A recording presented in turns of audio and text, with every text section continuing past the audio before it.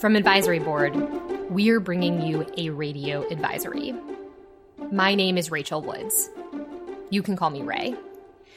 As of January 6th, the election season is finally over. And the Democrats pulled it off, unseating a Republican senator from Georgia for the first time since 1986. To talk about what a unified government means for healthcare, I've brought back VP of Executive Insights, Christopher Kearns. Welcome back to Radio Advisory. Christopher, what a wild and frankly weird kickoff to 2021. Oh, just normal, standard first week of the year. Nothing unusual, nothing newsworthy. Just standard first week of January. I think I've given up the idea that January is going to be a slow anything in the world. Never. Not in the world of policy, not in the world of healthcare. So we might as well just go in headfirst.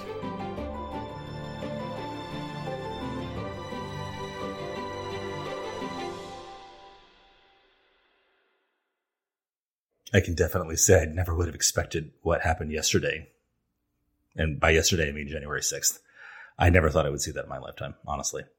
Yeah, January 6th was a weird day because it started off with first some actual confirmation, right? The votes finally being all in for what the state of the election was going to be and what that could mean for policy going forward. Obviously, it ended in complete disarray. But for now, let's focus on what we need to know going forward. Obviously, Jon Ossoff and Raphael Warnock have secured the U.S. Senate for the Democrats.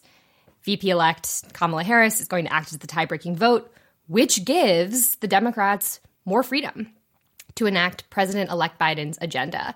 But Christopher, how much freedom are we actually talking about here? I think it's important to keep in mind which things Democrats can do unilaterally with a simple majority and what things that they can do that require a 60 vote filibuster threshold. And we can walk through some of those a little bit later. But what it means in practice is that Democrats will need 100% of their Senate caucus to vote in lockstep for any sort of legislation to pass. Otherwise, it's going to be subject to defeat in the Senate. That's right. There is a majority, but it is extremely slim.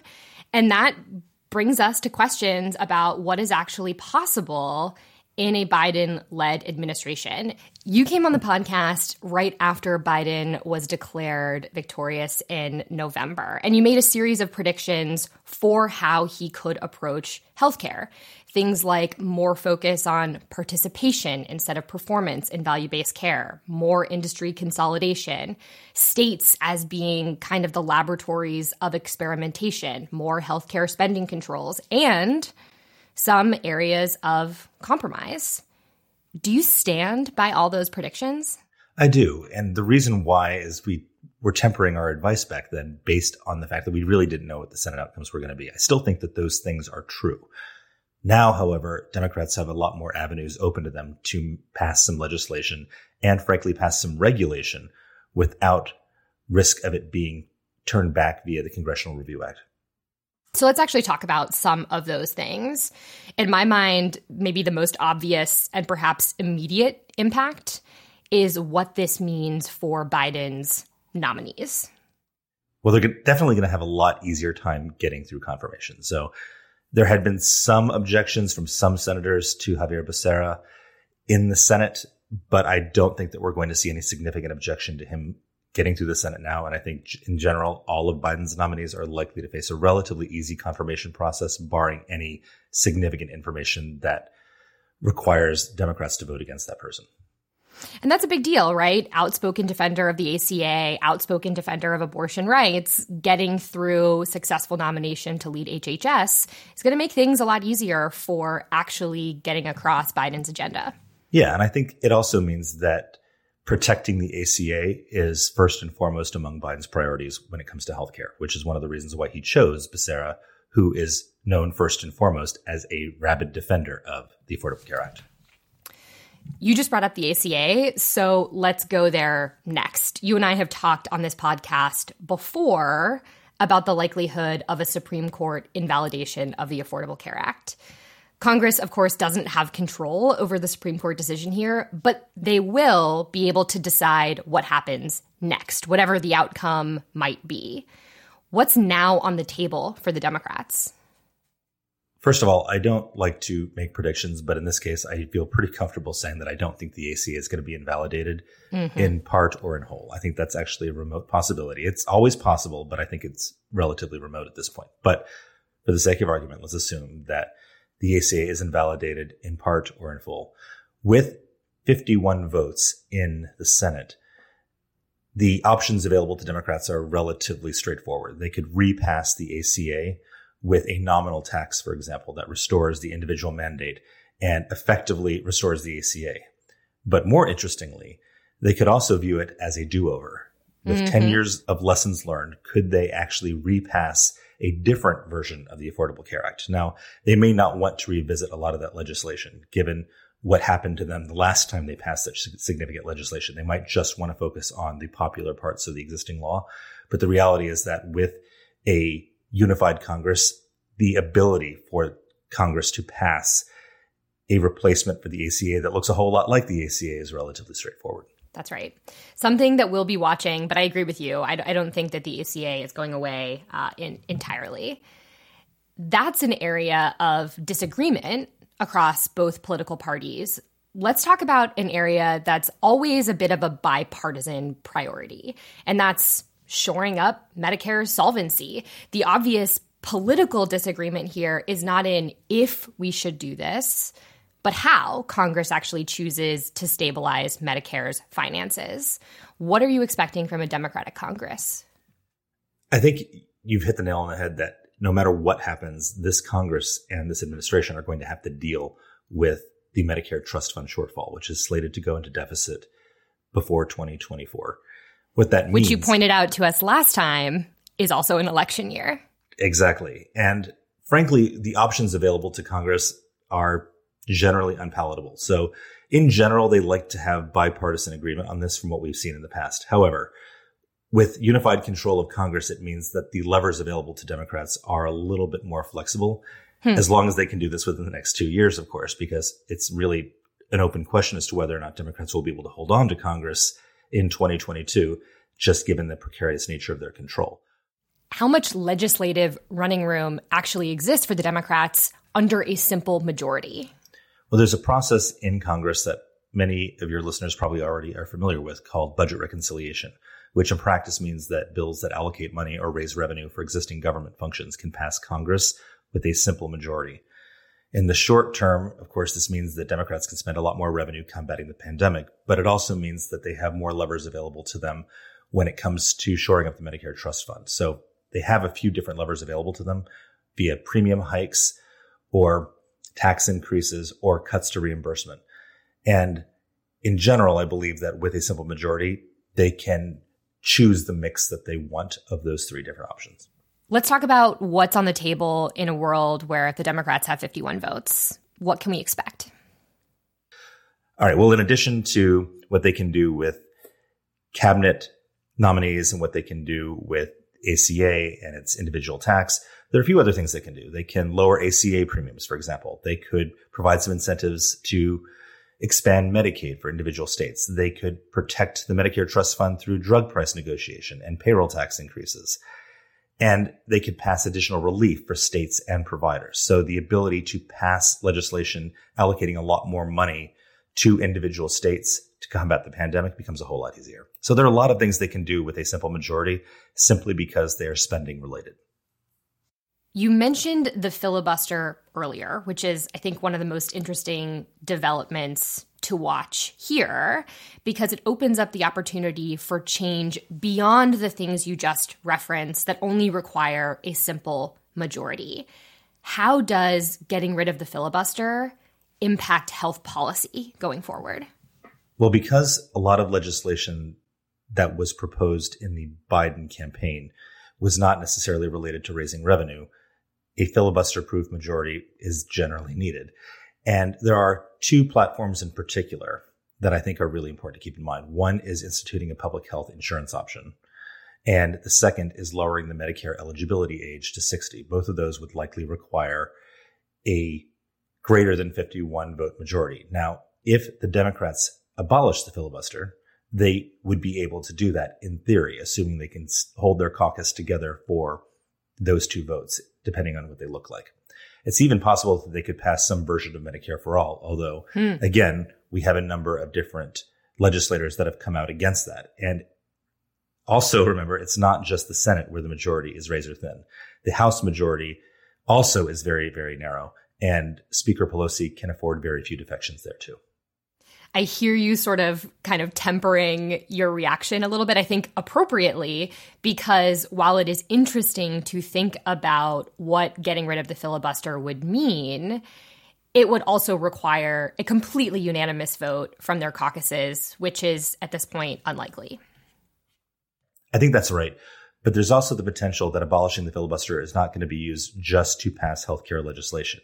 It could be used to, for example, admit new states into the union, which would increase the number of senators, presumably Democratic. If that were the case, the ability for Democrats to pass bolder legislation would be a lot easier. But again, it requires taking the step to abolish that filibuster. And from the various people on the Hill that we've talked to, most seem to think that that's unlikely, simply because eventually Republicans will be in the majority and they will use that filibuster abolition to their advantage as well. We'll be right back with more Radio Advisory after this short break.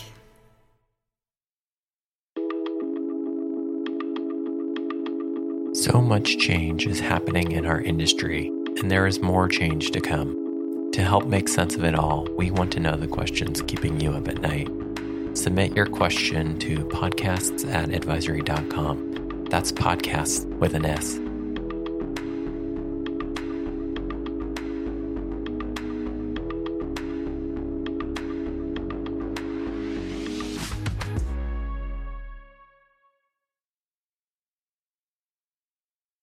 Leading up to the special election in Georgia, I think a lot of folks in healthcare were wondering how much change could come to our industry depending on the outcome.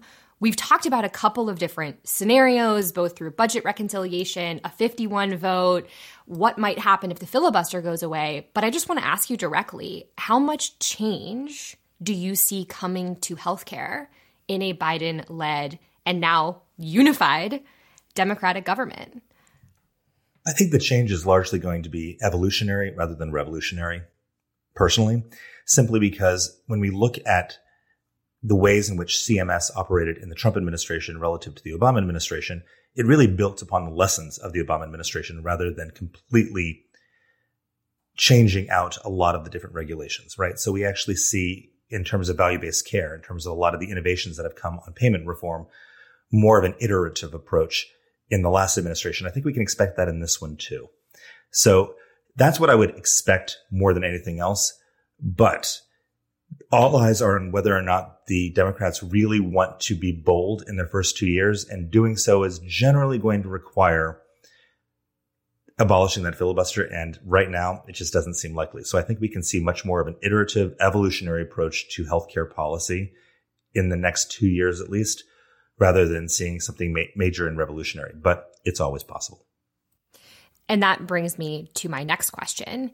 Even in a world where there is more iterative change, how quickly are you expecting Congress to act on any of the priorities that we have talked about thus far? Well, I think they're going to act as quickly as they can, given that most presidents with a unified Congress, especially, have real power for about 2 years to pass significant legislation.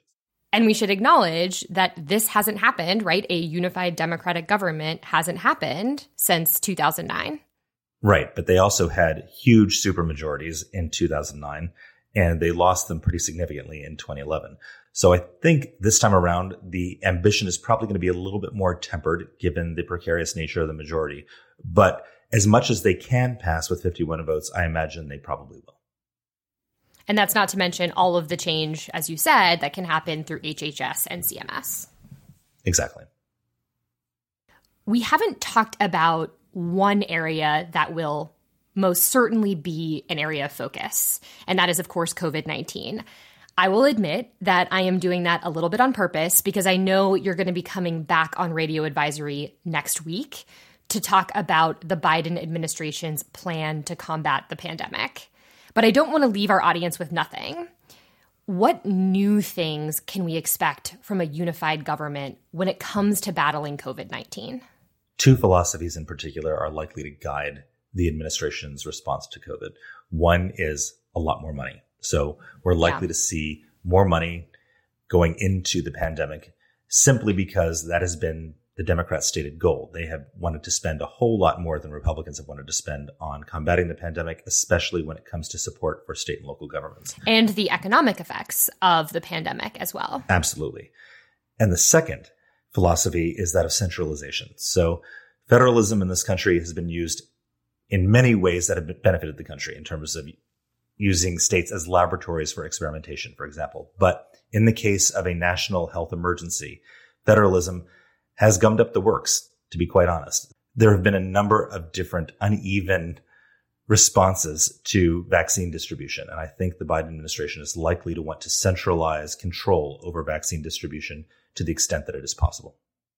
And if I can give a second teaser, we're going to be bringing our colleague Brandy Greenberg back to talk about what's happened on the distribution side of the vaccine and what we can expect in, I think you're right, a world where there's a lot more federal control over what happens with vaccine allocation and distribution. Well, Christopher, this brings me to my final question. What do you want our Radio Advisory listeners to focus on this week? It is to prepare for change. Because the reality is we are entering a period of uncertainty where we don't know exactly what the shape of legislation, what the shape of regulation is going to look like. We didn't get a ton of detail during the presidential campaign, the congressional campaigns. We have a pretty solid idea of what the platforms are for President-elect Biden and the Democratic Congress, but the shape that the legislation and regulation takes could be very, very different from what we have anticipated. And the reality is that we're going to be entering a period of significant uncertainty, and we need to be able to roll with those punches. I wish I could be more reassuring on that.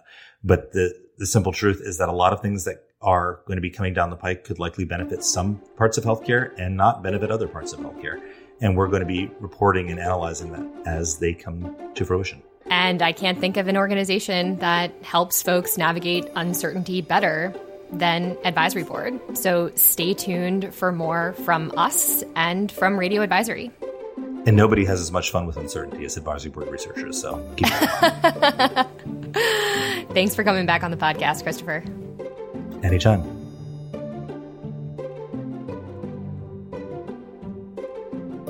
If last year taught us anything, it's that there's never really a slow news cycle in healthcare.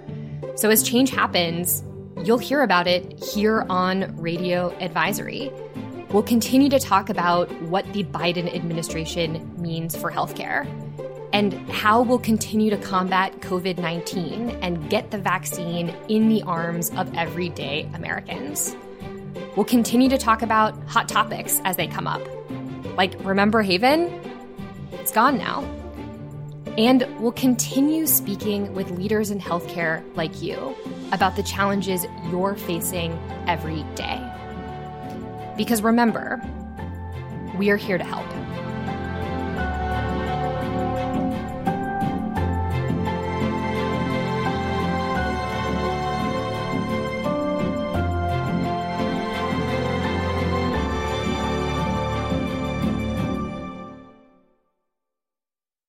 By the way, that does not make it into the podcast at all. No.